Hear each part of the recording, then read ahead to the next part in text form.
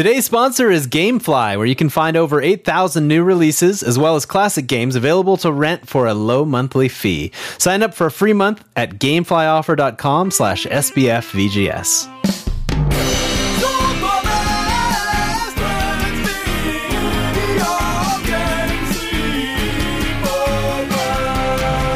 Welcome to Super Best Friends Video Game Sleepover episode 84. You're listening to the #1 video game podcast on the internet that features my best friends. I'm one of your hosts, Adam Redding. Joining me is Mike, the platinum-plated Wait, hold on. Take another crack at that one, if you don't mind. We're not cutting any of this, by the way. No. I don't want to re-edit it. I just want to know what he said. All right. Joining me is Mike, the platinum-plated pachinko parlor, Lopez. I couldn't get it out without laughing. You're running out of alliterations. Oh, man, You're going to use them all. I went for the quadruple there. Yeah, you take did. A quadruple Take off for a couple of weeks and the show falls apart. And David, the only SBF who still has perfect attendance, Tate. I know. Man. When I take vacations, I still show up. So it's amazing. Yeah. It's amazing. Yeah. And thank you for that introduction, Adam Bonkers Redding. And now I want to say bonkers because now I like to explain all my jokes. So this is what makes me a good comedian. It's what makes jokes so good. It really is what makes a joke so wonderful. Exactly. So enjoy once that. It's explained, let me tell you why that's fun. And everyone understands it. Exactly. So I've noticed, our 2 episodes back to back, we've had game developers on, and both of them have said bonkers. So it said bonkers quite a bit, yeah. Yeah, and that's including the one. I just know that our guest is going to say bonkers in the future here. Now, in the future, exactly when we did have you this pick interview. up on that? Well, how did I pick up on what? You heard 2 people say bonkers over the course of a month, and you just remembered that. It's a word that stands out. It's not a word people say a whole lot. Okay. So, and also I caught myself saying it a few times. I'm like, why did I say that? And then I remembered. So it's like, oh yeah, I'm trying to be cool like Josh Scher and Darren Korb. Exactly. That's exactly what it is. So yeah. And I guess I should say, thank you. Yeah, explain that. This has been David Explains His Jokes. Ooh, a new segment of the show.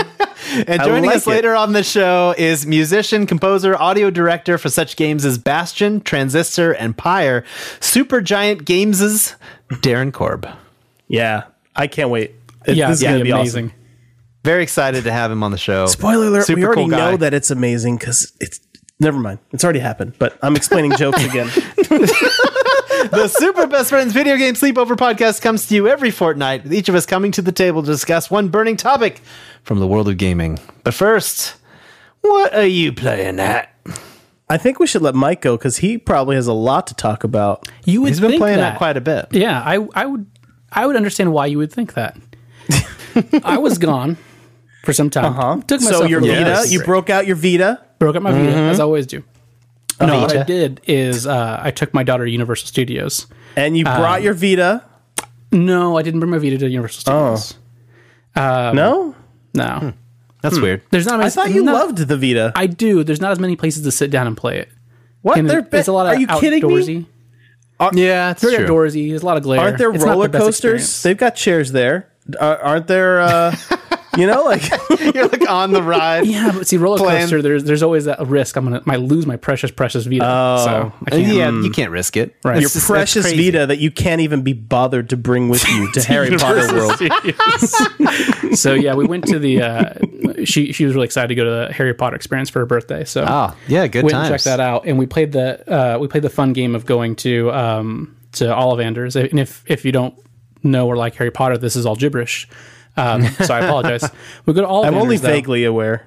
So yeah, if you guys haven't been or heard of the Harry Potter experience at Universal, essentially you can go to Ollivanders wand shop and they do a thing where they bring like 30 people into like the shop at once, and they do a wand choosing ceremony, kind of mimicking that scene I've from seen the movie. this.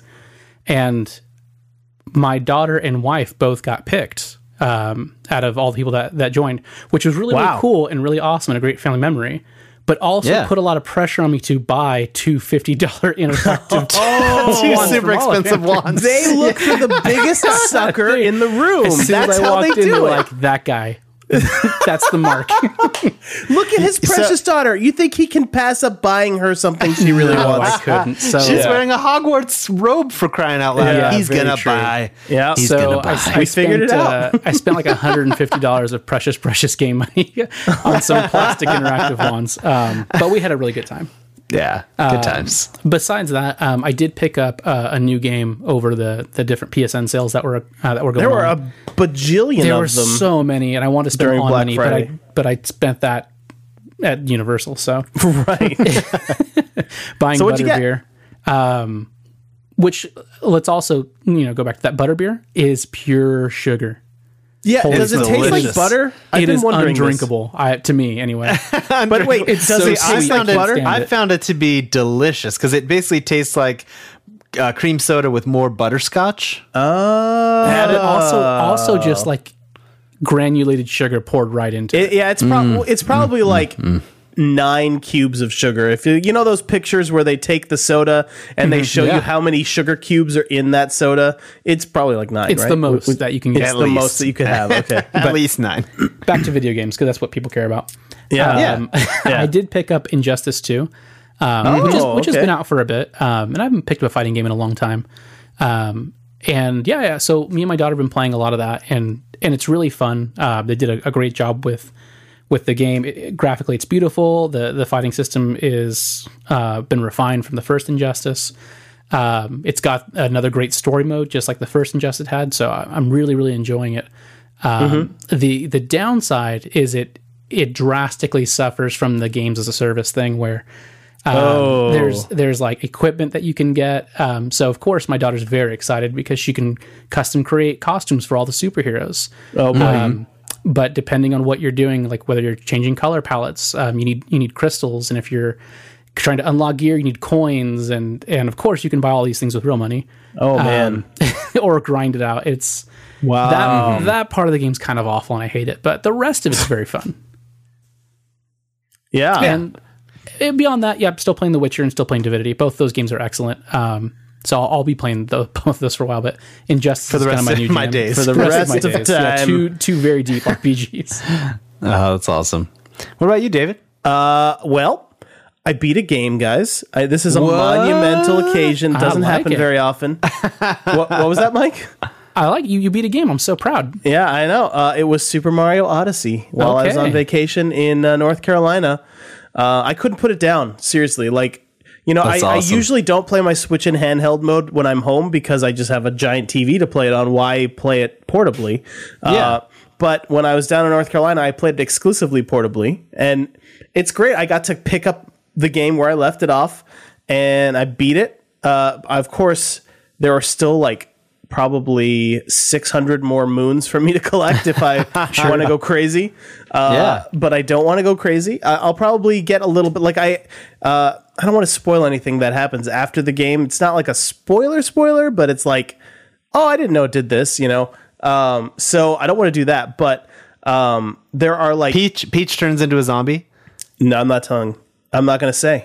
That's a possibility, though. I like it. Yeah, I'm going to leave He it open. didn't deny it. I didn't deny it. I'm going to leave it open so you can think that if you like. But there's this like gauntlet where you have to like do like 5 boss battles without getting any heart refills. And it was very challenging, and I actually really enjoyed it. It was like, it's weird. I don't usually like to be challenged like that, but I liked this. So That's cool. And you unlock like the craziest costume in the game for it. So it was pretty awesome. worth it. Yeah. Very cool. Now, you've so- beaten it, so do we get a pizza rating? Oh yeah, I guess I should. It still feels kind of wrong since there's so much of the game that I haven't seen yet. There's a world I haven't seen yet. Oh, okay. Well, maybe we'll hold off on that then. But I don't know how long it will be before I get to it. So I think I am going to go ahead and give it a pizza rating. Go for it. Well, it's fresh. I am actually going to give Super Mario Odyssey a 5 out of 5 pizzas. Wow. This, all right. this game is perfect. I can't imagine any way they could make it better. Best Mario controls since probably Super Mario Sunshine, which was the last best controlled game in the series, I would say. The new Cappy mechanics are really good. It's really fun to possess people. It didn't bother me at all that I was a little weird cartoon Mario next to more humanly proportioned characters. Not like my brain didn't care about any of that once I got into the game. Which goes to show Nintendo does in fact know how to make a game, which might be surprising. Now, my only problem with Super Mario Odyssey is I have no idea if I like it more than Breath of the Wild or not, and that's troubling to me. At this moment, I feel like I might like it better than Breath of the Wild. Wow. You have to go beat Breath of the Wild so you can make a comparison. I know. Yeah, I do have to beat Breath of the Wild, but I don't beat games ever, so that might be a problem. So that's a game I've played. Also, I've played a little bitty itty bitty. That's what I was trying to say. Bit of Skyrim VR for PSVR, and like I am so happy that game is out there and is in the world. Like VR is lacking in gigantic games right now. Like they're all little tech demos, and so it's really refreshing to have a gigantic world where there's a million things that I can go do in it.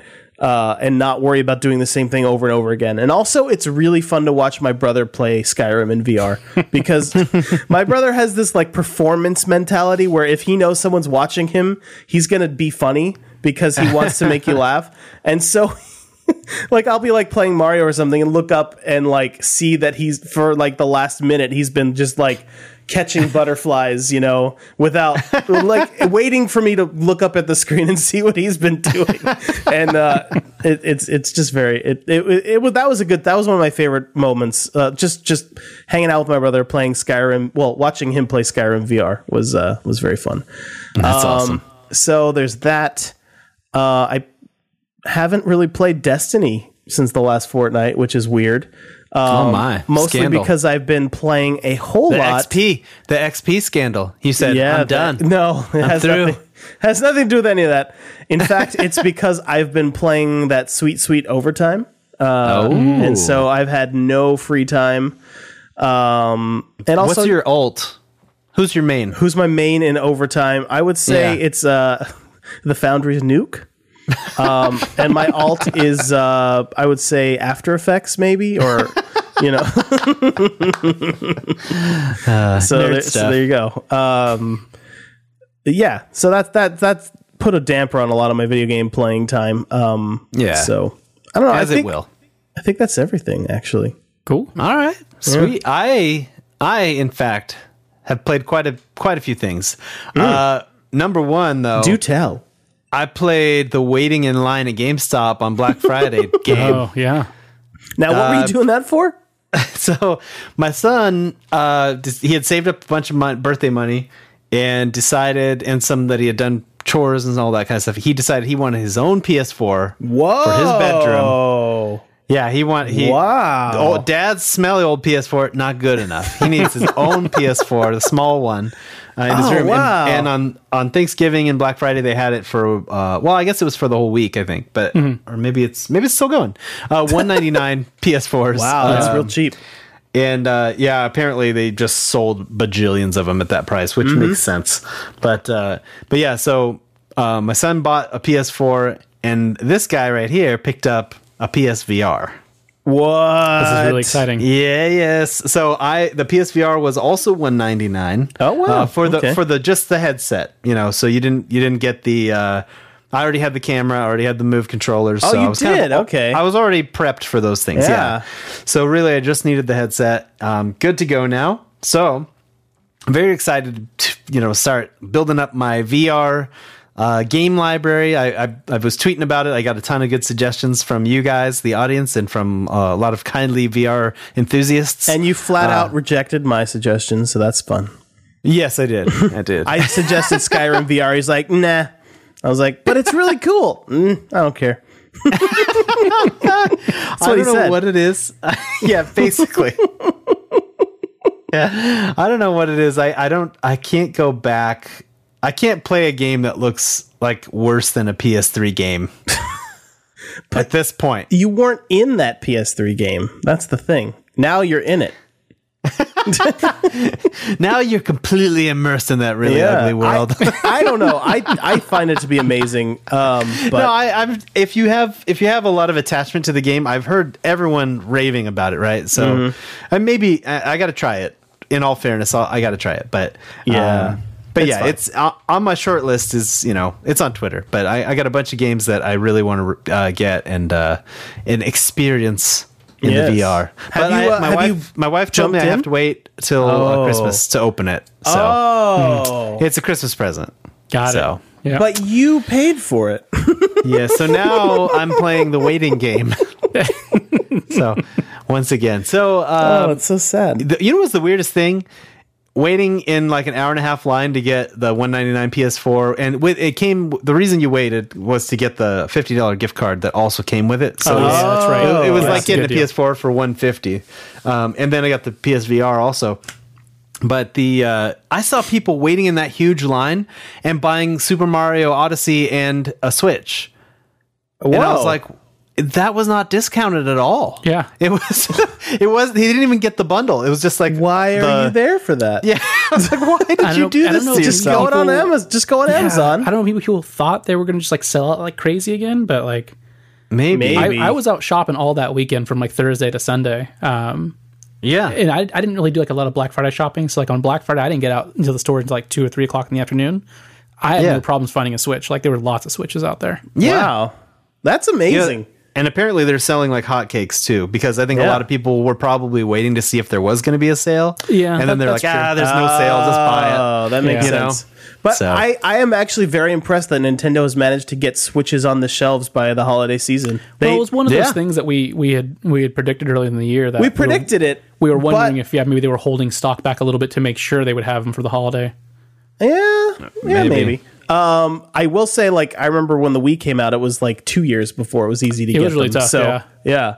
So there you go. They've delivered a little bit on that promise, I would say. Yeah, they've gotten better. They've gotten better. Yeah. So also playing Monument Valley 2 on my phone, Yeah, I need to Okay. get this. which is glorious and beautiful, and I love it. So Those are good reasons. highly recommend Monument Valley 2, especially if you have played the first one. If you haven't played the first one, go play the first one. It's probably cheaper. Yeah. So, and I'm also playing Super Mario Odyssey. Yeah. Oh. So we cracked that baby open on Thanksgiving with the kids and played for a few hours, and it was glorious. I love it. I love that Yeah? game. It's so good. Is it like bringing back like that Super Mario 64? Like, oh my gosh, Yeah. this moon! Oh, I'm gonna get that moon! Oh wow! Nobody does it like Nintendo. Like I fell way down the rabbit hole with Super Mario Galaxy as Oh, well that's on the Wii. right. On the Wii. Yeah. I loved that game to death. And so yeah, I've just been waiting, for years now to get my hands on. I mean, it's been like 10 years Yeah. since It's been Galaxy. some time. Yeah. Yeah. So, I mean, there's been Galaxy 2, and there's been like like all the new Super Mario Brothers games where every song has to have a ba, ba in it. Have you ever played those new Super Mario Yeah. Brothers? Yes. Every single song has a ba, ba in it. it's a requirement. It's terrible. So we finally have a return to form, as it were. I know. Yeah. So I did buy Super Mario Galaxy 2, and I didn't fall in love with it as much as the first one, just because I think I already had a PS3 and I had already been playing like Metal Gear and Uncharted and all this stuff, and it just wasn't happening anymore. But then on the Wii U, Super Mario 3D World, I really loved that game too, but it wasn't as open as this, and yeah, so it was loving a life. good game, but it just wasn't as good. It wasn't what I wanted. I Yeah, wanted another exactly. Mario 64, another Mario Sunshine. And Yeah. we finally have that now. Yeah, so it's glorious. It's a wonderful thing. So we've really only played. We got a bunch of moons on the very first. Well, you do the intro section and then the very first world, and then so we're kind of in the sand area now. Okay. The desert. Yeah. It's frozen desert kind of thing going on. I will say, So. don't try to collect everything in every world because you don't see everything in every world yet. Yeah, I've kind of realized like, oh, there's stuff in this very first world, even because we were getting like everything we could find. Yeah. And I started to realize, oh, there's stuff that I probably can't get to yet. Like, Yeah, you should experience everything the game has to offer and then double back. Being as vague as I can, but Okay. yeah. Also, it's more fun that way too. Yeah, also making more progress on Cuphead. Yeah. Almost to the casino. Okay. Almost there. But All there's right. like a couple of really hard bosses in the way. There's this robot flying. There's a flying level where you have to fight this giant robot, and it might be impossible. I don't know. I bet all the people that have beaten the game would disagree with you. Yeah, I know our friend of the show, Dustin. Yeah, Dustin. He just beat it today or yesterday. But From the Handsome Phantom. from the Handsome Phantom. Yeah. So anyway, Anyway, you Cuphead. digress. Anything else? I digress. Still playing the Frozen Wilds. I love it. It's wonderful. That game is so gorgeous. It's kind of Horizon Zero Dawn's fault that I have a hard time going back to ugly versions of Skyrim. Just because they're similar, like the snowy mountains and these vast forests. Are we comparing something else to Horizon Zero Dawn now? No, I'm just comparing the worlds, the settings a little bit. Okay. Sure, it would be awesome to fight dragons and stuff, but I'll just fight a Stormbird and it'll be gorgeous the whole time. Yeah. So, But you're not looking at it through your own two eyes and using your own two hands to hit it, though. yeah, but anyway. Yeah, so that's what I've been playing. I look forward to playing some VR very soon, but that's Christmas. And and then of course I will be, by the time you hear this episode, I will have been playing just about everything else under the sun that is at PSX. Oh, that's yeah. right. But Yeah. we should probably nip into the Super Best Friends Video Game Sleepover fortnightly news wrap up. No, one thing. First of all, something that occurs to me is I don't know if I've ever heard you fully say what you're trying to rename this section to, but also everyone knows that this never heard section. I don't think I've ever heard the whole thing, but actually everyone knows that the name of this section is the news. There we go. I kind of failed at the end there. And a little, right. Yeah. So the news. Very so close. yeah, and remember that you can submit news stories for discussion on the show at our subreddit. Oh, yes. At sbfvgs.reddit.com. Yes. And Where that helps I'm us going. out, helping us know what you would like us to talk about on the Yeah, show. what do you guys want to hear And about? even if you don't want to submit something, you can still upvote the stories you like the most so that we Indeed. know for sure, they want us to talk about this one. So Yeah. So we are going to probably keep it a little news light. Yeah, this news light. episode. we're And the reason for that is every second we keep talking is a second less that we're not in the Darren Korb interview. That's true. That's true. Right. So, and also, we're recording early, and by the time this comes out, the Game Awards will have happened. And a bunch of crazy stuff will probably have been shown there, a bunch of big winners. And also, PSX will have taken place, and probably some announcements, some new stuff there. So, and, on the next episode, we'll have to hit that. But I would like to do some future news, you guys. Ooh, love future we're news. gonna dip into the future right now. I don't know. Can you say the future? Yeah. So anyway, so for future news, oh my gosh, this show is so dumb. okay. So before future news, I did want to get into PSX. Oh, man. So I did all that for nothing. Squandered it, future really. news. I want to get into the PSX list of playable games, which is pretty huge. I'm just man. going to highlight a couple of them. So Far Cry 5 will be there. Oh, Guacamelee 2. You have to play. whoa. I have to. Shadow of the Colossus remake will be there. Playable. Wow. The Forest, which finally that game has been teased and shown, and it's been out on PC, and it's been forever in the making for PS4. That's going to be there. And then on VR, there's going to be Moss, which looks super cool. yes, it is. The Inpatient, which is the new game from Supermassive, creators of Until Dawn. Right. Spooky VR. Spooky from VR them. is where it's at, I think. Yeah, and then a game called Bravo Team, which I think might also be from them. They're hitting it up pretty good on the VR. That looks like a team squad based kind of military shooter. Looks good. And then Gollum. So all of those look interesting. I'm gonna try to check all those out. Nice. And that leads me to our very first future news item. Yes, and I've already done the preamble, so we're not doing that again. Can you do it again though? No. So future news, Adam decides not to wait in the massive 4-hour line to play Days Gone at PSX. Yeah, That's probably a good. better It's a use of good your time. call. I think. And they I don't even think they've announced that as playable, but I have a feeling that they will announce it and it'll be like, ooh. Yeah. And then there'll be a massive line for it, and then I'll look at the line and I'll say, I'm not waiting in that thing. I'm gonna go play a bunch of indie Nope. games. Yep. Yeah, so It's a good call. yeah, so that's future news item number 1. Future news item number 2. Mm-hmm. People are still mad about EA and Star Wars Battlefront 2's loot boxes. They Oh, really yeah. are, yeah. They're I'm still sure. mad. I'm sure they in the haven't future. fixed anything yet.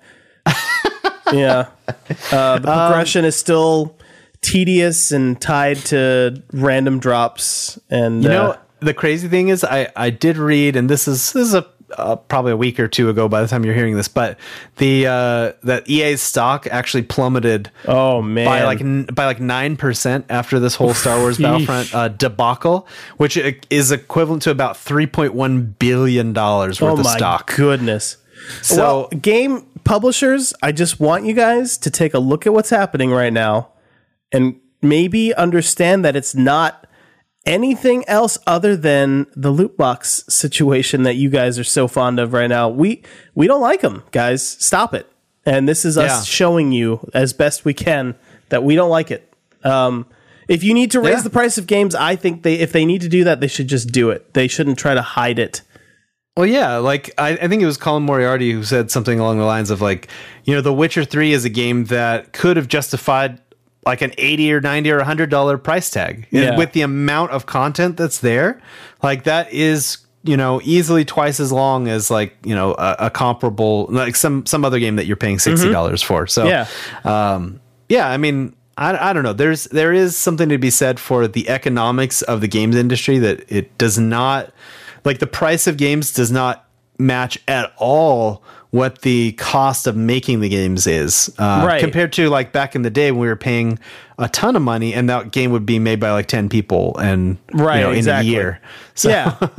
So, So- I would rather you raise prices of games and stop doing the dumb loot. stop nickel and diming. Yeah, yeah. But I mean, I don't know. Maybe I don't know. I don't know if everyone agrees with that. So $65. I wouldn't be like that, if you that wouldn't be adjust so for bad. inflation, for like 10 years ago when games first switched over to basically back when video games first became $60 versus now, we're like giving them like 20% less per, like if you look at the value of the US dollar, we're paying 20% less for games now than we were 10, 15 years ago. So there's no reason for that. We just It's crazy. Yeah. It's crazy.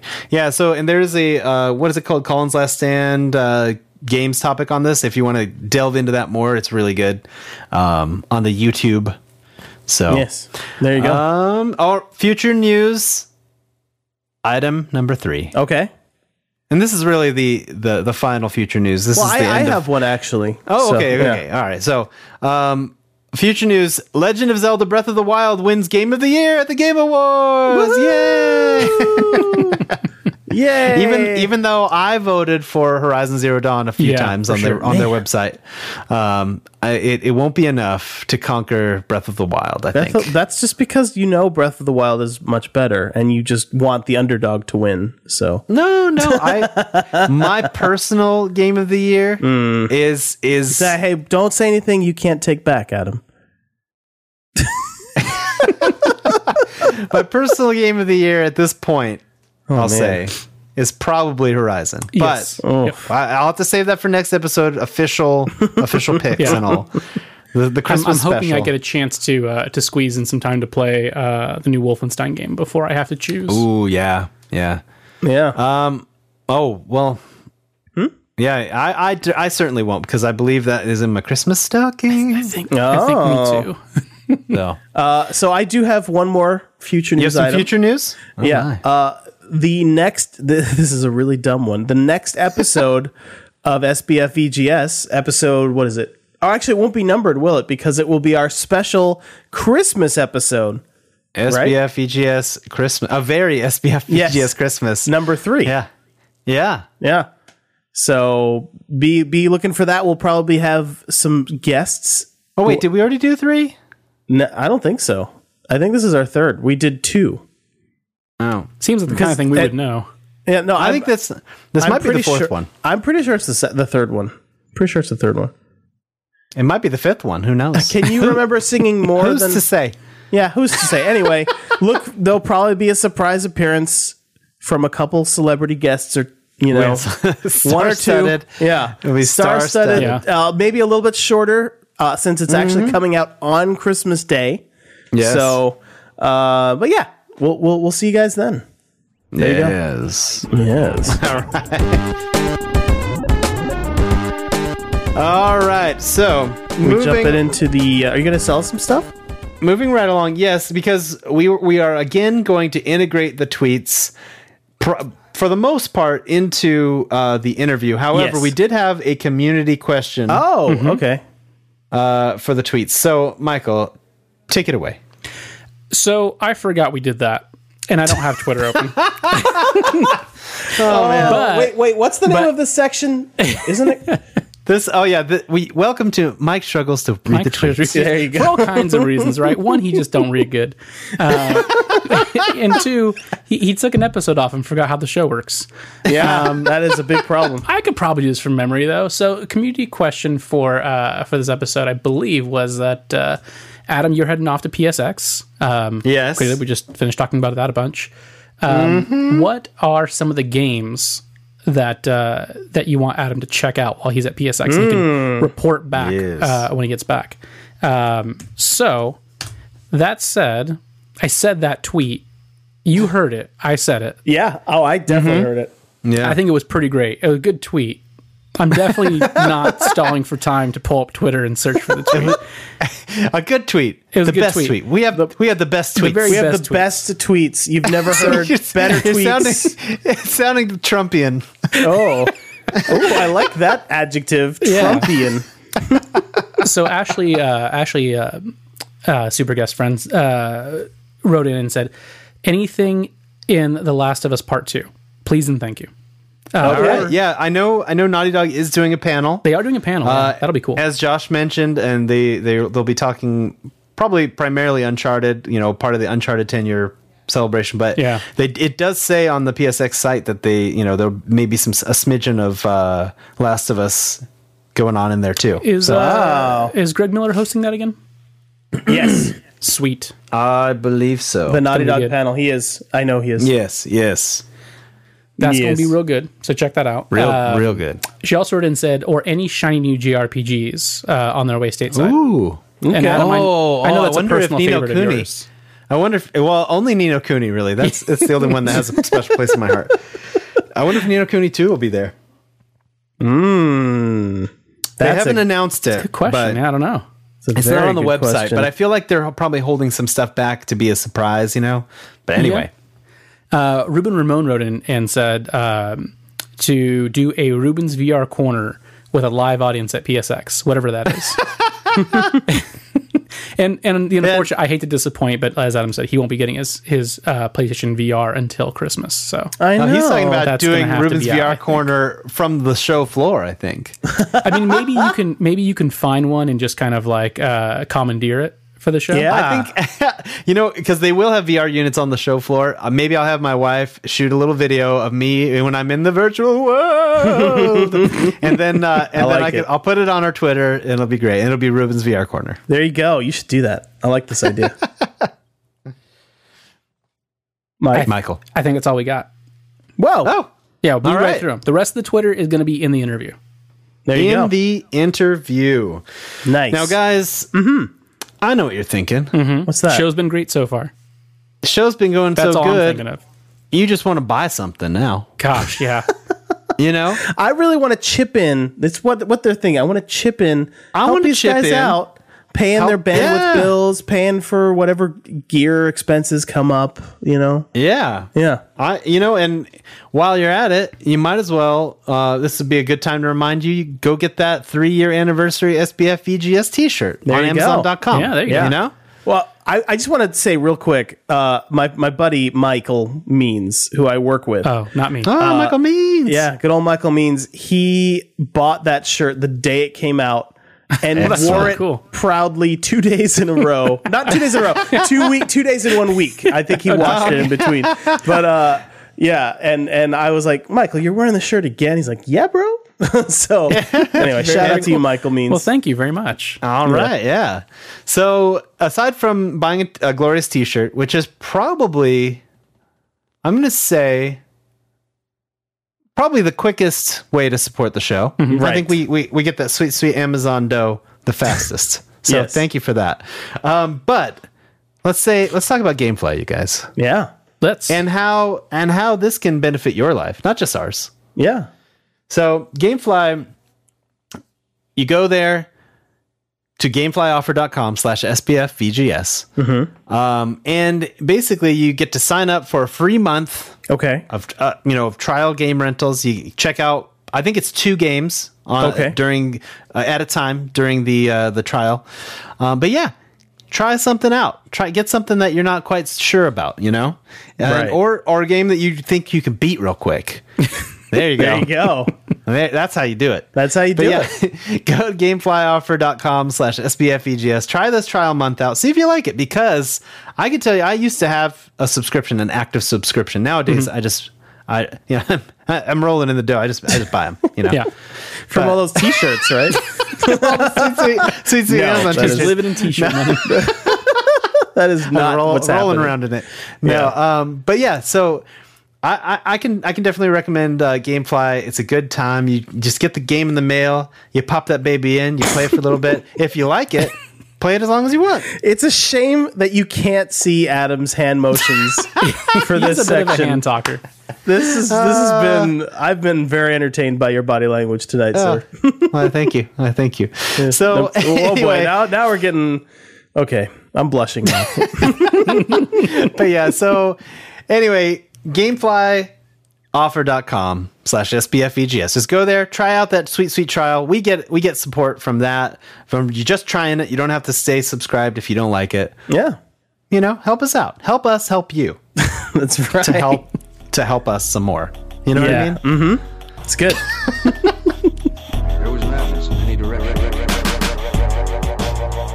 All right, for the main event on tonight's show, we are joined by audio director and composer at Supergiant Games, Darren Korb. Darren, welcome. Thank you very much for having me. Yeah, for coming on. It's an honor. It's an honor. Excellent. All right, so to kick things off, can you talk a little bit about, I guess, the origins of Supergiant Games and a bit of how you got into the games industry? Yeah. So a good buddy of mine, Amir Rao, was working at EA LA with a couple other dudes and who were friends of his, and he was also roommates with at the time. And Gavin Simon, Greg Kasavin were both working with him at EA LA. Andrew Wang was his roommate at the time and was working at Infinity Ward. And they had all talked about, they were inspired by games like Braid and Castle Crashers and games on XBLA and in that space that were made by small teams or making a really big impact. And they were, I think, getting a little discouraged by being a sort of drop in the bucket on a giant team, kind of cranking out a title a year, Yeah. And they were getting a little discouraged by that. So Amir and Gavin kind of started making Bastion in first Amir's mom's living room, and then later the company officially began in Amir's dad's living room. And then Gavin and Amir lived. Amir's dad was very generous and was living abroad at the time, and he like kind of donated the house to the company for the use of the house, I should say. So Bastion was made in the living room of a house in San Jose. I worked Amir when he was starting Supergiant. Just basically, we've been buddies since we were kids. We were 8 years old. We played in bands together for years. I'd worked together on creative projects, but I'd never done any work on games really before. And when he was starting Supergiant, he just sort of asked me to do all the audio for him because he thought I could do it. So I said, yeah, of course I'll do that, because I had never had an ambition to do music for games or sound for games, because I didn't really understand that was a career path someone could have. Like, I had no idea that was a thing. I love games. I grew up playing games my whole life, and I sleep over at Amir's house and play Shining Force 2 all night long and whatever, like, although that's known as the Super Best Friends video game sleepover. I didn't know if you knew that. That is the origin of the name of the show. Yeah, that's amazing. That's awesome. That's incredible. I didn't actually know what it stood for, but that's wonderful. I just saw it in that's great. Well, so that's kind of how I got in to the industry, and I, on Bastion, worked from my apartment in New York the entire time, and I sort of telecommuted and recorded everything basically in my closet. Nice. I've worked on, all sorts of different types of creative projects before. I'd done a very small amount of composing for like a couple of little TV spots, and this, my brother's an editor, and he tapped me to do a couple, So I done a little tiny bit of that before I got into this, and I'd done a lot of production and songwriting and sort of playing with bands and stuff like that. Yeah. And so, and then, before all that, back in high school, I was kind of for fun into video production and editing and all this stuff. So I understood the scope of creative projects. Sort of, kind of generally understood the scope of that sort of a creative project, but not specifically games. Yeah. I mean, I did certainly have the stories about how much, how many hours a day and how many days a week Amir was working, when he was, before he had started Supergiant, so I was like, I get it. It's a lot of work. You knew all about crunch and all that fun stuff. Yeah. I'd heard stuff about that. Yeah. Yeah. Oh, that's cool. So you had a little bit of an idea then. That's cool. Yeah. So, from what I've heard, you're very involved, start to finish, with the audio, composing the score, producing voiceover and sound effects, and then turning around and helping implement it into the game as well. Do you feel like that approach and that level of hands-onness gives you kind of a unique planning advantage over maybe someone who only composes? Not to say that's only composing, quote unquote. But. Sure. I mean, I think the thing that in my opinion is really valuable is the ability to have a kind of a holistic approach to the audio for a game and treat it, as sort of equal to all the other aspects of the game that get that sort of treatment. And not only that it's sort of, they're all sort of interdependent and critical to one another, and the way in which they relate is super important to the player's experience of the game. So when you come in later in the project, I haven't done that yet, so I can only imagine that you would be at somewhat of a disadvantage in a sense, in that that makes sense. You don't have the ability to sort of organically develop the aesthetic alongside the other components of the game. Yeah, like you're jumping into an aesthetic that's already been established, and you have to that makes sense. Yeah, you have to match what's already been done. Yeah. And something that I feel really fortunate that it allows me to do is to just sort of go nuts to some degree creatively and just pursue sort of whatever feels right to me, and I consider myself very lucky to be able to do that, because I know that's not often the case, that people get to sort of whatever you can think of, do that, so that's based on my experience, my limited experience, kind of doing a couple of pieces for like TV spots or whatever. I did wrote a song for a movie once, and usually what happens is they have like some temp music that they like and just want you to rip off without without It's having to can pay you- like legally. Yeah. Can you just Right, it's like, yeah. can you make like Mission Impossible, but like one note different? Yeah, just like it's just like like a Coldplay, but like legally not Coldplay. Right, exactly. that's You basically- definitely hear a man. lot of that on TV.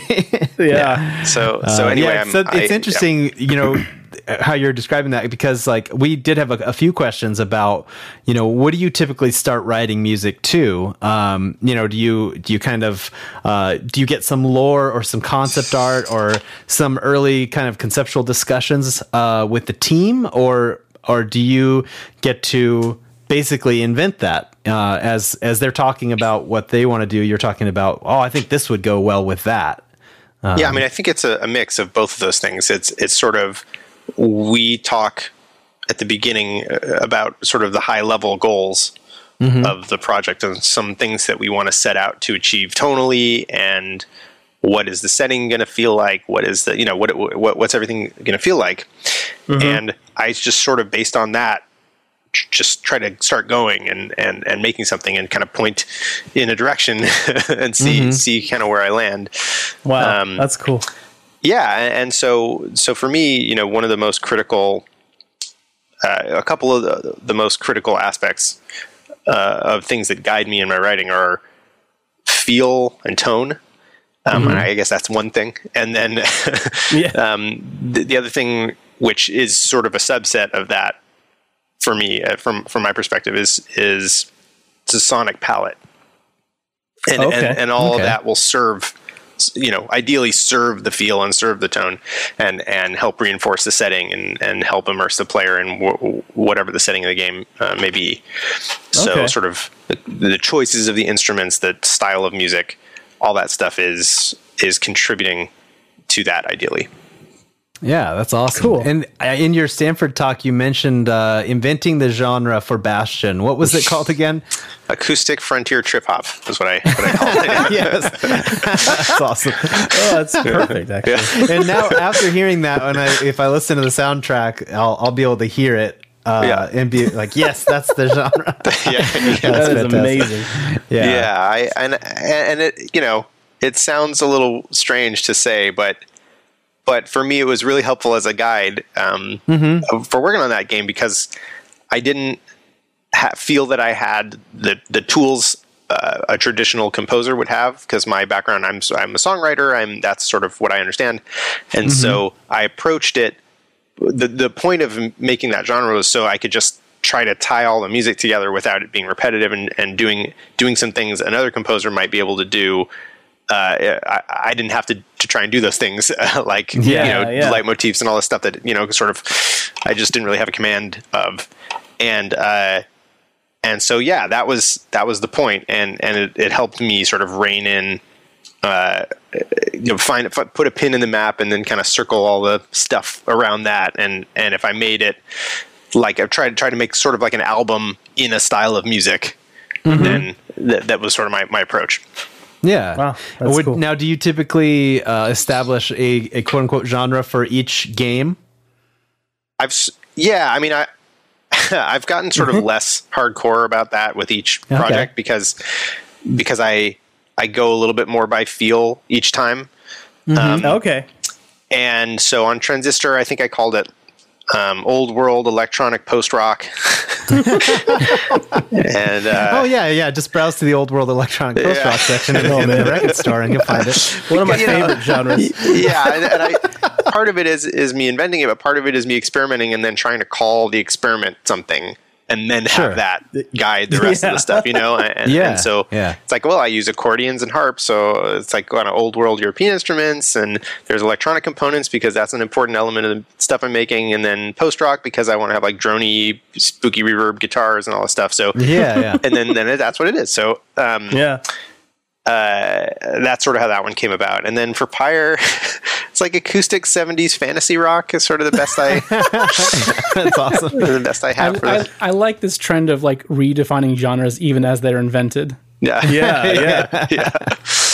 That's sort of anyway. Yeah, it's been a helpful, helpful for me to sort of focus my efforts, I guess you could say. Yeah. So, just personally, I find one of the striking things about the music and audio of your games is just, I guess, the level of thoughtfulness that goes into every layer. Again, I'll reference the Stanford talk in that. You get way more in depth if you watch that. And we can plug the link to that a bit later. But sure. But yeah, could you talk a little bit about how little touches like Red humming along in Transistor came about and things like that? Yeah. So the Red humming in Transistor, in Transistor, if you haven't played it, we have this thing called turn mode where you sort of pause the world around you and are able to plan out your actions, and it goes into this sort of crazy, everything is sort of, I guess you could say digital or something. There's a sort of a matrix spreads out along the floor, and you have this sort of, and you're able to input all your commands and then unpause it and then execute them really fast. And part of the idea was, so Red, the character, has lost her voice in the game, and she's a singer. And so part of the idea was, I felt that this turn mode was an opportunity to put you inside Red's head. And inside Red's head would be, of course, music, and her singing and humming. So it helps this state be sort of a meditative state. You could spend a lot of time in, theoretically, because you're planning out your move. It's sort of like you go from a real-time action game to a turn-based game all of a sudden. So you can take as long as you want. So we wanted that to be sort of meditative state, something that where it wouldn't. The sort of the rest of the world kind of goes away. We put a low pass filter on like all the other sound and music, and so the rest of the world gets sort of filtered out, and all you're hearing is Red's humming with a lot of kind of spooky reverb on it. And I just like totally derailed myself. Okay. Anyway, the point is that it was an opportunity to put you inside Red's head. Sort of is the short answer. Yeah, that's really cool. Yeah, I think that game's like a great example. And again, we keep referencing this. The Stanford talk was very recent, and it's very, very good. Please go watch it. But the idea of, because a lot of games do this, right? There's a track that's playing while you're exploring the world, and the second combat happens, switch to the combat track, and the second something else happens, switch to that track. And in Transistor, and by extension, Bastion and Pyre all have a much more natural progression of like what's happening, right? Like that's that kind of that level of thoughtfulness. I think I've never seen that in another game. I'll say that. Oh, cool. Yeah, thanks. I mean, I think part of that probably is just trying to sort of get to leverage the pieces of music that we have and get the most mileage out of them. Because for example, in Transistor, something that we started doing was we started toying with multi-channel music pieces. And so we were able to have, when you're exploring in Transistor, generally the music is playing without any percussion, and then as soon as combat starts, percussion kicks in. And then when you enter turn mode, then we have this sort of vocal track that's been playing silently the whole time, then that turns on and the other ones get filtered.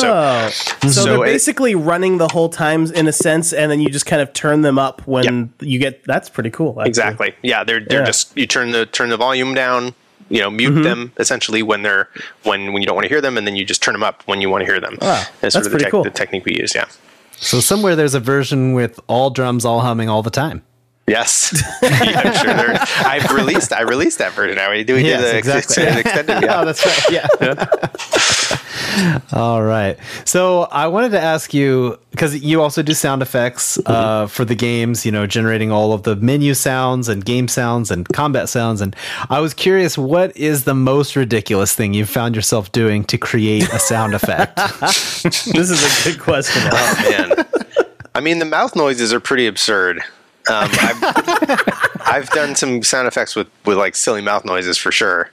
And then you just like tweak them and I'll blend them with other stuff. I will tweak them and then blend them with other stuff. Yeah, in that Stanford talk, I talk about this, but I did when you score a goal, when you in Pyre, when you plunge into the opposing side's Pyre. There's this crazy, animation where your character flies up and then plunges into the pyre, and it's a big poof of explosion, and that's that sound is mostly me going like, like it's like that combined with a bunch of other stuff. Awesome. So you basically are like back to childhood when you're like having, yes, yeah. Oh, I mean, so good. It's disguised and blended with other things, right? Yeah, but it's definitely a texture. Should we announce it? Should we announce it now that you are going to be in the reboot of Police Academy? Nah, man. Just put Michael Winslow back in that, dude. Put Michael Winslow back in. Keita's not doing anything. Michael Winslow. He's not busy. I bet he's built up a whole new library of sound effects he can do now that he should show off. He's probably got all sorts of stuff you've never seen before. Oh, that's fantastic. So speaking of Pyre, it's an incredibly ambitious title for the studio, being roughly 4 times the length of the first 2 games you guys released. Wow. But it was still made in 3 years, like Transistor after Bastion. So I was curious about like the approach to music and audio. Like, how did that differ, knowing that you're creating so much more content in the same amount of time? Yeah. So one of the things we did, anticipating that this was going to be a much longer game. So there ended up being more music than in Transistor, but it was only like 30% or 40% more music than Transistor had. Okay. So it wasn't like 4 times as much.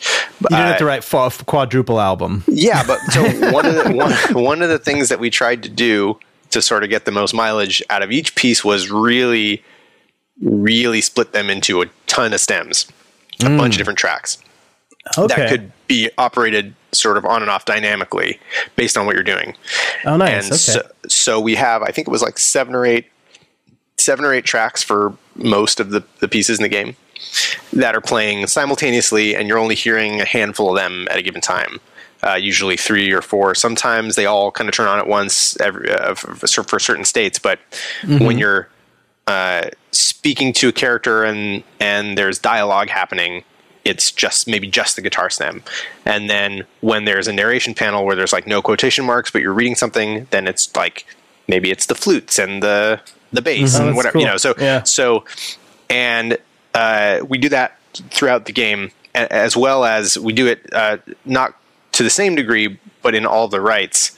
There's I think 4 or 5. I think there's 5 stems in the rights. There's like the bass sort of music music stem, which is just a sort of the main meat of the music for the right itself, and then you have like a possession stems. So like when you have the orb, it's one stem, and then when the other triumvirate has the orb, it's another stem, and then when you get close to the opposing team's pyre, then there's like this tension stem that kicks on, and so cool.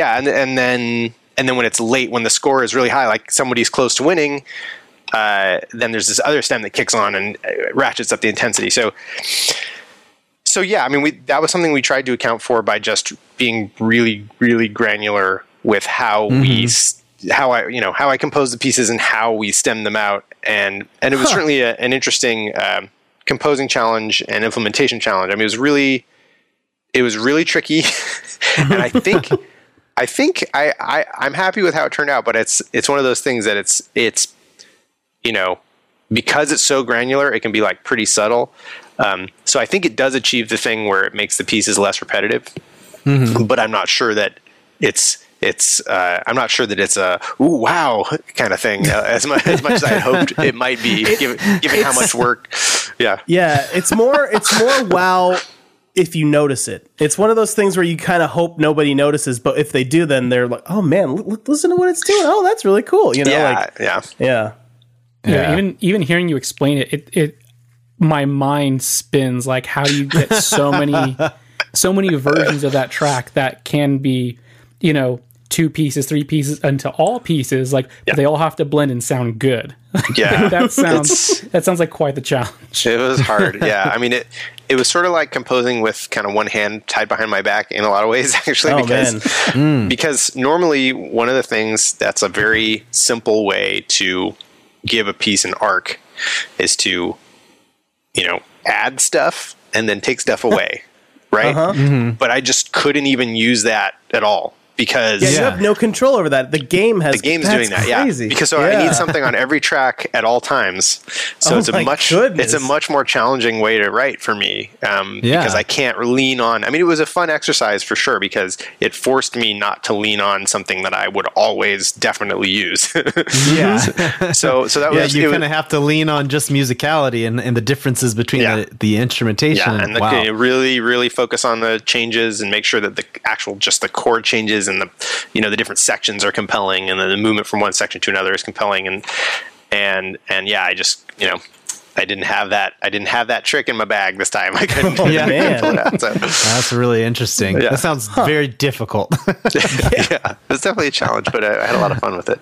Yeah, that's all. My Well, the mind is results still are reeling. fantastic. I'm reeling just thinking about all of that. Like, you can't do normal song. Yeah, No more normal song. yeah, exactly. Yeah. So, and I guess that really leads into the next question I had was that, there's a huge level of variety on the Pyre soundtrack, from that more fantasy vibe all the way to all out rock and roll. Could you talk a little bit about how that came about? Yeah, I think Pyre has the sort of biggest breadth of tones and experiences and just sort of the most different stuff and different characters that you can engage with of all of our games for sure. So it sort of allowed me to have more things seem appropriate musically. Okay. Yeah. I sort of each triumvirate has their own sort of theme music, and I tried to be as on the nose as I possibly could with what is, when you see this dude or this set of dudes, what is the music that you should hear? Definitely. Like, what is that? And when you see three like anarchist punk dogs, you're like, oh, well, I should hear like, hard, heavy punk music, like fast, crazy. Of course. Yeah, definitely. That's awesome. It almost reminds me of probably how fun it was to choose all the music and write all the music for like something like Scott Pilgrim, where there are all the different bands. Yeah, that's really awesome, cool. Yeah. So anyway, it gave me license to sort of do a lot of stuff, which was really fun. I was able to kind of play a little bit more, be a little bit more playful with some of it than I've been in the past, which was cool. Yeah. Nice. That's awesome. So I wanted to talk a little bit about the Pyre soundtrack, which, featuring the song "In the Flame," which it of course spotlights yours and Ashley Barrett's Golden Pipes. And you don't often get to really hear games composers singing on a game soundtrack. So it was really cool, and I was curious, how, if you could talk a little bit about like the origin of that song. Yeah, that song I wrote it initially for the first trailer that we made for Pyre. Yeah. And it's sort of, the approach to all of the vocal pieces for the game was really, for me, from the point of view of the bard characters in the game. And so that's who's singing these tunes, Okay. is the idea. So, the In the Flame is sort of the get pumped sort of for a journey, like adventure kind of, that's sort of the vibe that I was going for. And another thing that was pretty fun for Pyre was lyrically, I got to be pretty direct, which I'm not used to doing. Okay. Not a lot of extended metaphors and stuff in the lyrics. It's mostly like, these exiles will do it. I'm using the actual game terms and stuff, so it's a very different style of songwriting than what I'm used to lyrically, and that was a lot of fun to do. And so I get to be sort of in the style of like Bravely Brave Sir Robin, kind of just sing about what the deeds of the I get to sing about the deeds of these characters, That's awesome. And that was Like a minstrel. like a minstrel, exactly like that. Yeah. Yeah. That is cool. Yeah. Very cool. So, yeah, I wanted to cut to, we have some tweets, especially for you. Okay. Tweets Sweet. and I call this segment Tweets for Darren.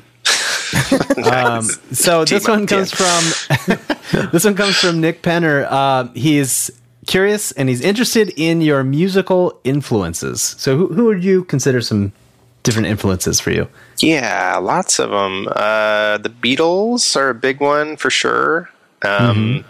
Everything from like Led Zeppelin to They Might Be Giants to like, Bjork and Radiohead and like the first 2 Weezer albums. And I like that you qualified the first two.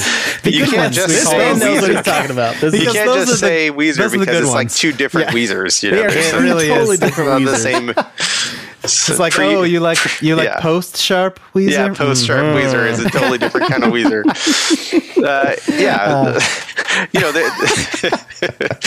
And a whole bunch of stuff. But those are some of the highlights, probably. It's awesome.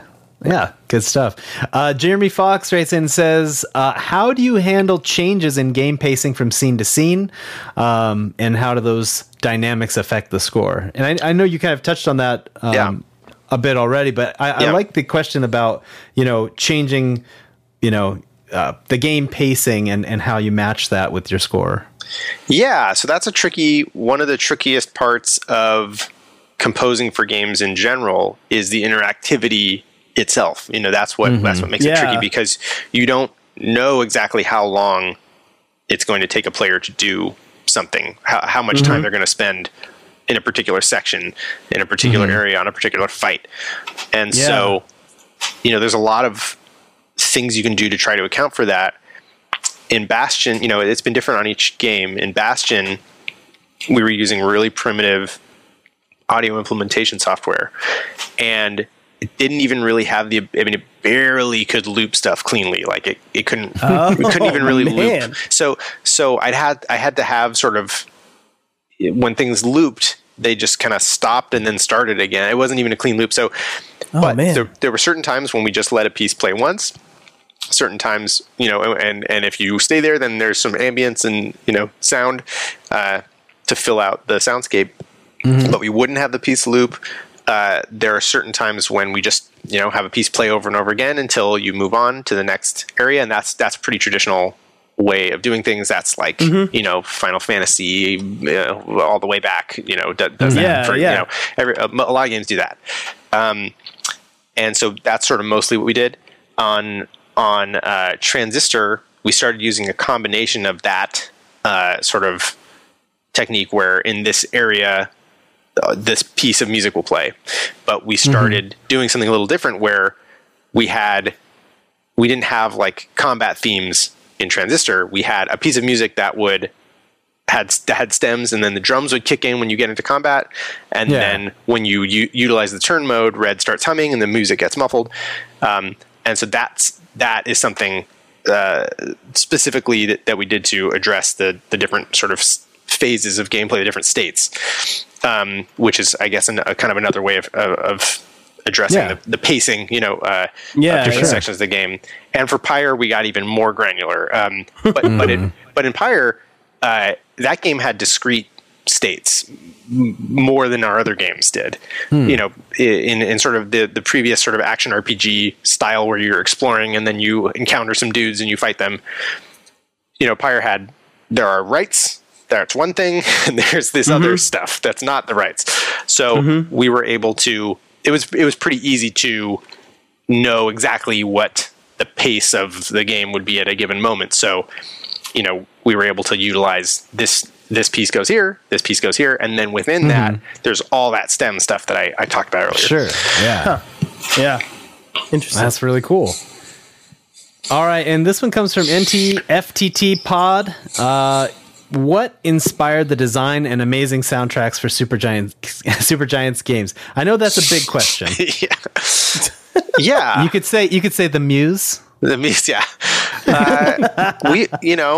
We've had different. I mean, the designs are generally motivated by preoccupations of the team members. We're a very small team, and it's sort of like, what's everybody really preoccupied with and fascinated by right now? Yeah. When we started working on Transistor, a lot of us were really getting into tactical turn-based. I mean, not getting into, a lot of us are into that. Right. And I think it was sort of around the time XCOM Enemy Unknown and that really kind of reignited my love of that stuff. And a lot of us on the team were really excited by that stuff. So we tried to do sort of an action RPG spin on the tactical turn-based thing, and that was sort of one of the inspirations for the mechanics of Transistor, for example. Yeah. I know for Pyre, people were really excited about something about the structure of like a league sport, where the consequence for failure is just you keep going, like, and you have to deal with that and deal with that moving forward. And so, what was fascinating to us about so a lot of several people on the team were really, when we started working on Pyre, really fascinated by the sort of like a sport-like structure. We didn't set out to make a sports game, but we certainly set out to make a game where when you lose, the game isn't, you don't start over, you don't go back. I mean, you just keep going and deal with the consequences of the loss. And that was something that was really compelling for us on Pyre. Bastion, I know one of the early, there were some really high level things that we were interested in at the beginning. One of them was just very simple, like an action RPG where you can see the sky. Like, you can't see the sky in an action RPG because they're all isometric. So we want to show you the sky. So that was just a thought that we had. And then, like, how do you do that? Why would you? What excuse do you need to show the sky? And then another thing was that was inspiring for us on that one was, what if Cormac McCarthy made a fantasy video game? And that was like a big inspiration for the tone of Bastion. For sure. That's awesome. Yeah. I hope that answers the question. It was kind of a big question. That's an awesome answer. Yeah, that is a good question. Awesome. And you kind of answered another one that came from our buddy Nick, because he was curious, like, kind of how the quasi or fantasy sport, fantasy basketball, almost came about. And so as it, basically what I'm hearing is it's the heavy rain of fantasy basketball. It's the thing. Well, so a lot of us really love like old arcadey sports games like NBA Jam. I was going to say NBA Jam. NBA Jam. I mean, NBA Who Jam. doesn't love NBA Jam? I love NBA Jam. Love that game. I hate sports games, but I hate sports in general. But NBA Jam is so good. I have to play it. Yeah, it's a spectacular game. Yeah, and I do not enjoy sports. I don't enjoy sports games generally. But man, NBA Jam is something else. So that was certainly like at least for me, an inspiration. And I know some of the other guys on the team were interested in that as sort of something to look at. Pyre was. We certainly wanted to try and do something just like different, and really try to totally stretch unique. as much as we could. And so I think that the sort of main inspirations, though, I think that idea of alternative consequence for losing was like really the main kind of crux of what we were interested in exploring with Pyre. Yeah. It's cool. All right. So, and these next set of questions I've filed under, let's try to make Darren blush. So, Tom Titus Hughes says, no question. Just wanted to say thanks for making amazing games. That's very nice. Our buddy Joe King from Gearbox Software says, not a question, but the music in Transistor is amazing. It's also my favorite PS4 theme. I can't change it. I love it too much. Awesome. There you go. And Nate McKeever says, let him know that the music / sound in those games is killer. In so many ways, the soundtracks make those games so much more complete, even though the gameplay is super awesome too. So, awesome. Thank you very much. That's very kind. Nate actually sent us a couple of cool questions that we might have time for. Yeah. So I did want to touch on those too. So he says, of the 3 games, Darren, impossible. Yeah. Which is your favorite and why? Pick your favorite child, please. Yeah, it's an interesting question. I mean, I think I definitely have things about all 3 that I like the best. For me, I think the gameplay, the actual sort of rights of Pyre is my favorite gameplay that we've made. Awesome. And especially the sort of local versus mode. is so much fun. If you, I know a lot of people don't play games locally these days, but man, it's a blast. If you find somebody else who is at your level of gameplay, like sort of about as good as you are, it's spectacularly fun. And we just had a blast on team playing that game with each other in it. And that's amazing. Yeah, I mean, it's one of those things where, you know, it's just, yeah, there's just something about, and even against the sort of really tough AI, when you turn on all the Titans and have this like hardest AI, it's just bonkers, and in a way that is even more exciting after like hundreds of hours of playing it than the other games are for me, because there's it's just a different kind of experience, you know, sort of a pitched match where it's a sort of a head-to-head type of situation, which we don't have in the other games. So that aspect of the gameplay is really exciting for me on sort of repeated plays. Yeah, I would say that's awesome. Now, do you ever walk in and you feel a little bit of shame, like you're in here playing your own game? Come on, man. Kind of like the listening to your own band. Yeah, no, I mean, I feel you. You know, I haven't played it as much since it came out. That's for sure. Okay, so this is secret behind the scenes test. It's all in testing. Mostly. I mean, I've played it some. You know, I played it some since it came out. I played through it a couple of times, and that's awesome. That's awesome. If you got to enjoy what you're making, right? Yeah. So, otherwise, you know it's not good. Yeah. We released a little update for Pyre. I don't know, little. We released an update for Pyre. I think that we call it Titan mode, where you turn on. It's like it requires you to turn on the Titan stars, and they're available right from the beginning of the game. And like the AI is on the hardest level, so it's like it's like a super duper hard mode. And that was really fun to test. Actually, it was just crazy. It really like ramps up the challenge and was pretty exciting. So yeah, even just like that game is a blast. And another thing that really wowed me about Transistor, kind of after like for a long time after we completed it, was the sort of depth, like the shocking depth of the combat system in that game. Yeah. Like absolutely. all the crazy combinations of powers and just sort of exploring that for ages after you know, the game shipped. It's just like, oh wow, I never even tried this combination before, and it's insane.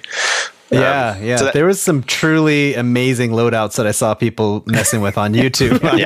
Yeah. Because I had my thing that worked really well and that I stuck with, but then like I saw like, oh my gosh, I never thought to try those two together. You know? Yeah.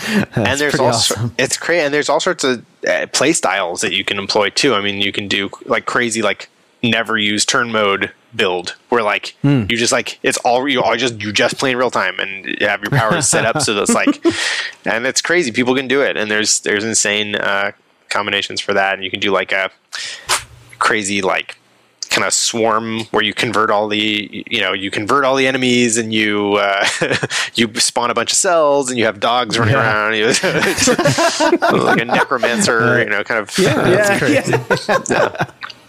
Yeah, I mean, it's part of the reason why I gave the game an unprecedented 6 out of 5 burritos when I reviewed it. That's a lot of burritos. High praise. So we have one final question, also from Nate. He wants to know what is your favorite game soundtrack that you did not work on? Oh. Let's see. Man, that's a tough one. I'll say a few, unless that's cheating. No, that's fine. You can say them all, but then you have to pick one. So, Marble Madness for the NES. Wow. All right. Okay. Yeah. Was the first game soundtrack I ever heard where I was like, "What is this? It's crazy." I was a little kid, and I was like, "Whoa, what? This is nuts! It's super trippy." And the game, like, it looks crazy, and the sound of it is crazy, and it's. Yeah, so that one's awesome. Dungeon Keeper, the original, has like a awesome, like, it's kind of like half sound design, ambience, half industrial, like spooky industrial music. And that one is awesome. Cool. I actually, on the old CD-ROMs, the first track was the game, and then like the other tracks were just music, and I burned a CD of just the music tracks. Oh, that's and amazing. like put it in my car. and I drive around listening to like creepy Dungeon Keeper music. I guess that sort of explains a lot about me. Yeah, but it's funny. That just reminded me when I was a kid. I used to like back when I got my Super Nintendo. I was blown away by how good the music sounded on that system. Yeah, and so like I would like hook up my little tape deck to my SNES. I had like the little cable, and I would hook up my SNES to it and record like endless loops of Super Nintendo music, and then make my parents listen to it while we were driving around in the car. Road trip. Man, your parents are saints. It's just like they are. Yeah, I was also blown away with the Daytona. You remember the arcade game Daytona that had like singing? Gosh. And I was like blown away. Wow, this arcade game has singing, guys! And so I like recorded it on a tape, and we all listened to it on a. My parents were so they were just the best. David, what's a tape? Oh, it's this magnetic strip that somehow records audio, like a hard drive. Sort of like that, yeah. Oh, okay. Actually. All right, cool. I remember this is not one of my favorite soundtracks, but I remember Spider-Man for Sega CD. Do you guys remember this? The Spider-Man I vs. the Kingpin? had this game. Yes, I do. and I think it was like one of the guys from Mr. Big or whatever did the music for it. and of course, Mr. Big. I'm the one who wants to be with you. The menu music for that game is so absurd. It's like this kind of early 90s, late 80s butt rock, and it's like, and the song is called Swing Time. Swing time, flying for justice. Swing time. Oh my God. It's really good. I seem to remember some pretty awesome soundtracks in like Road Rash. I think there was like Road Rash CD or something like that. Yeah. Oh man. Yeah. So Road good. Rash. I think it was on. It was on PlayStation. The first play it was the one that was for PlayStation. Oh, okay. Had like Soundgarden, had like Rusty Cage. And because it was on the title screen. It's like yeah. Oh man, so good. Yeah, it's super rad. Yeah. Let's see. Other favorite. So Fallout 2. It was another of my favorite soundtracks. Fallout That game 2 has a spectacular soundtrack, and I've probably played that game, more times through than like just about any other game. Than all the other games combined. Yeah, I played that game. There was a period, I haven't done it in a while, but I used to play that game through, like, after I'd beaten it several times when it came out. I just basically would load it up and play through it like at least once a year, like until I was like 25 or whatever. Like oh man, that's awesome. That's like Mike with Chrono Trigger. Yeah. Oh my goodness. Yeah. Yeah. That's great. And then, I guess those three are some of my favorites of all time. There you go. Yeah. Love it. Oh man, that's awesome. So final question, and maybe the most crucial. Mm-hmm. Well, I know what you're going to ask, Adam. I'm going to cut you off before you do that. Okay. Because I do have one more question I want to ask. Okay. All right. Okay. And this specifically comes into supporting you guys as a studio and individually. Of course, obviously buy the games, right? Like everyone buys the games. They're all fantastic and they're all very, very good. Thank you. But all three of these games are also immediately, like, as soon as they came out, like, I have to have these soundtracks. Yeah. Like, I have to. Before awesome. I owned Pyre, I owned the Pyre soundtrack. Yeah. Where is the best place for people to pick up, like, the soundtrack for these games? Because, again, they are amazing and everyone has to own them. So I think probably the best, if you're interested in, like, just the cutting out the middleman, our web, supergiantgames.com, store.supergiantgames.com is sort of like, you can get all of our stuff there. It's sort of, it's a good place to pick up just about everything, nice. Soundtracks and all that stuff. We have, all sorts of goodies and merch and whatnot. Nice. Awesome. Thank you. Yeah. So, hardcore scoop time. What's the new game? When's it coming out? Sure. What's it all about? Yeah. It's Terminator 2 Tactics. Yes. Man. It's coming out next week. No, we're not. Man, what a scoop. What a great scoop. Thank you for that. We don't, we just it's still pretty early to I to imagine. tell. Yeah, you don't have to answer. He always asks those questions, and I don't think he should personally. But just in case Yeah. somebody slips up and you know. breaks their All right, so final question, and as I mentioned, the most important. oh yes, Darren, is a hot dog a sandwich? I don't think so. Oh Because- gosh, that's so much. The reason I don't think a hot dog is a sandwich is because you have to hold it vertically. If anything, a hot dog is more like a taco because you can't turn it sideways and eat it. You have to turn Mike, your how do you head. feel about that one, Mike? He's a wise man. A very wise man. Do you think a hot dog is a taco, Mike? I think I will from now on. I don't know that I'm not saying it is a taco. taco. It I'm is saying it it's is just more like taco-like. a taco. Maybe it's in the taco family. Yeah, it could be. It's definitely not. I mean, I'm not making the case that it is a taco. Let's be clear. So in our last interview, I came out with a scoop about how a hot Oh, dog man. is still a hot dog, even if you take the bun away, and It so is. that's why it's not a sandwich. Yeah, that's true. Because that's not the way it works with sandwiches. However, I want to say just today we got a tweet from Fed, who I Yeah. like to call Super Best Fed. Yeah. And he said he works in marketing for the food and drink industry, and hot dogs and buns are classified under meals, sandwiches, and wraps. I mean, So I guess. in the food just- service industry, they categorize it as a sandwich. I'm just saying. so- Mike, Oh my But gosh. like a wrap isn't a sandwich. right. They're sandwiches I and feel wrap. like you're right about. I feel a wrap is more burrito than sandwich. Yeah, exactly. Exactly. It's a burrito with just like not Mexican food in it is what a wrap is. You know? Yeah. Yeah, So- I don't know. Like, see, I was in the sandwich camp for a while, and then David's friend mentioned that you remove a hot dog from the bun, and it's still a hot dog. Still a hot And I dog. was like, Yeah. A hamburger That was pat, it. yeah. What I mean you can't like a slice of bologna isn't a bologna sandwich, yeah. yeah, exactly. Yeah. Very true. So, Yeah. well, thank you for lending your perspective on the hot dog. my pleasure. very debate. important. A lot of what we talk about are Supergiant Games like the number one thing that we argue about, and we'll have like heated arguments, is like food classifications.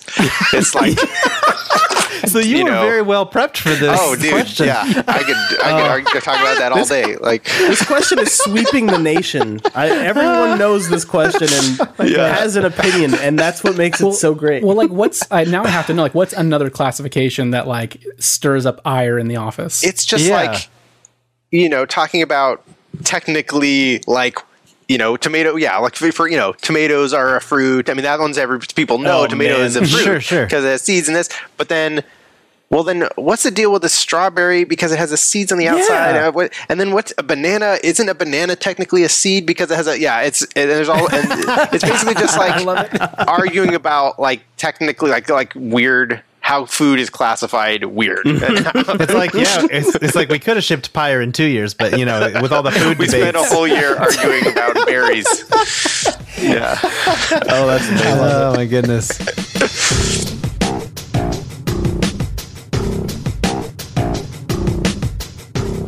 End of the show plugs for men and women and AI. Yes. Darren, Yes. where can people find you online? Yes. At Darren Korb on Twitter is All right. a good spot, and supergiantgames.com is the website. Okay. Yeah. Do you have any other projects to plug? Anything going on the side? Anything you want to plug?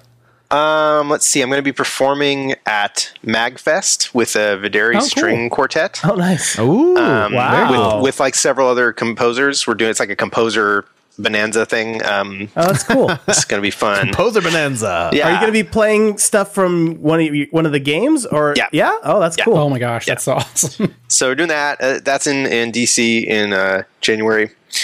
That's I cool. just recorded like an EP with my band that's unrelated to game music stuff. Very cool. We had the opportunity to go and record with Steve Albini. I don't know if. That's awesome. So Steve Albini is the guy who's like a legendary engineer guy who recorded In Utero and Surferosa right. and That's why Pod that and name like sounds so familiar. yeah. So he's this rad. Anyway, I saw him giving a talk on some YouTube thing, and in it. He's just like, yeah, you can just go to my studio's website and book me, and I'm not. Wow. I'm not proud, I take anyone. That's really cool. Wow, that's really so cool. I moved to the West Coast a few years back and haven't really played with my band since. It was in Brooklyn still, and I emailed them. I was like, dudes, maybe we should just meet in Chicago and go and just Wow. record. That's awesome. cool. So we spent, it was a blast. It was like a 3-day. Spent 3 days in the studio. We brought in 2 songs that we'd written. We wrote 3 more songs there and recorded those. So we came out with 5 tunes. The plan is so I got it mastered.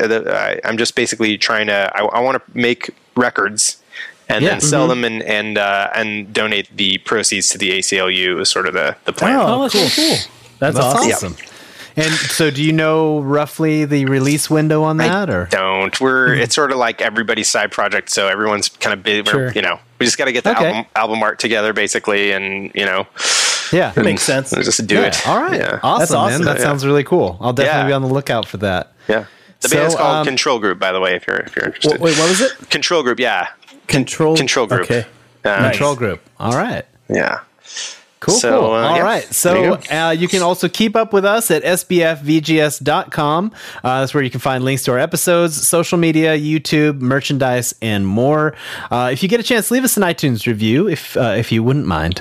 It helps people find the show, and it helps puff up our egos, make us feel good. It warms the cockles of my heart. When Warms the cockles of David's heart. You can support the show by signing up for a GameFly trial at gameflyoffer.com/SBFVGS. A very special thanks to Eric Kruger for our podcast logo and for his handsome face. And you can follow us on Twitter. Such a weird show. You can follow us on Twitter at SPFVGS Podcast. I'm Barry White, BURYWITE. Mike is Taco Douglas. David is David J. Tate. Darren is Darren Korb. And yeah, check out our Twitter profiles for PSN, Xbox Live, Switch info if you want to play games with us and be our friend. And that's all the time we have, you guys, for Super Best Friends Video Game Sleepover, episode 84. Thank you so much, Darren, for being here. It's my and pleasure. Thank you Yeah. to the audience for listening. Yes, thank we'll you. be back every 2 weeks with more of the hard-hitting hot dog news you care about. Hit us up with your questions, topics, or musings if you want to be part of the show. Goodbye, everybody. Goodbye.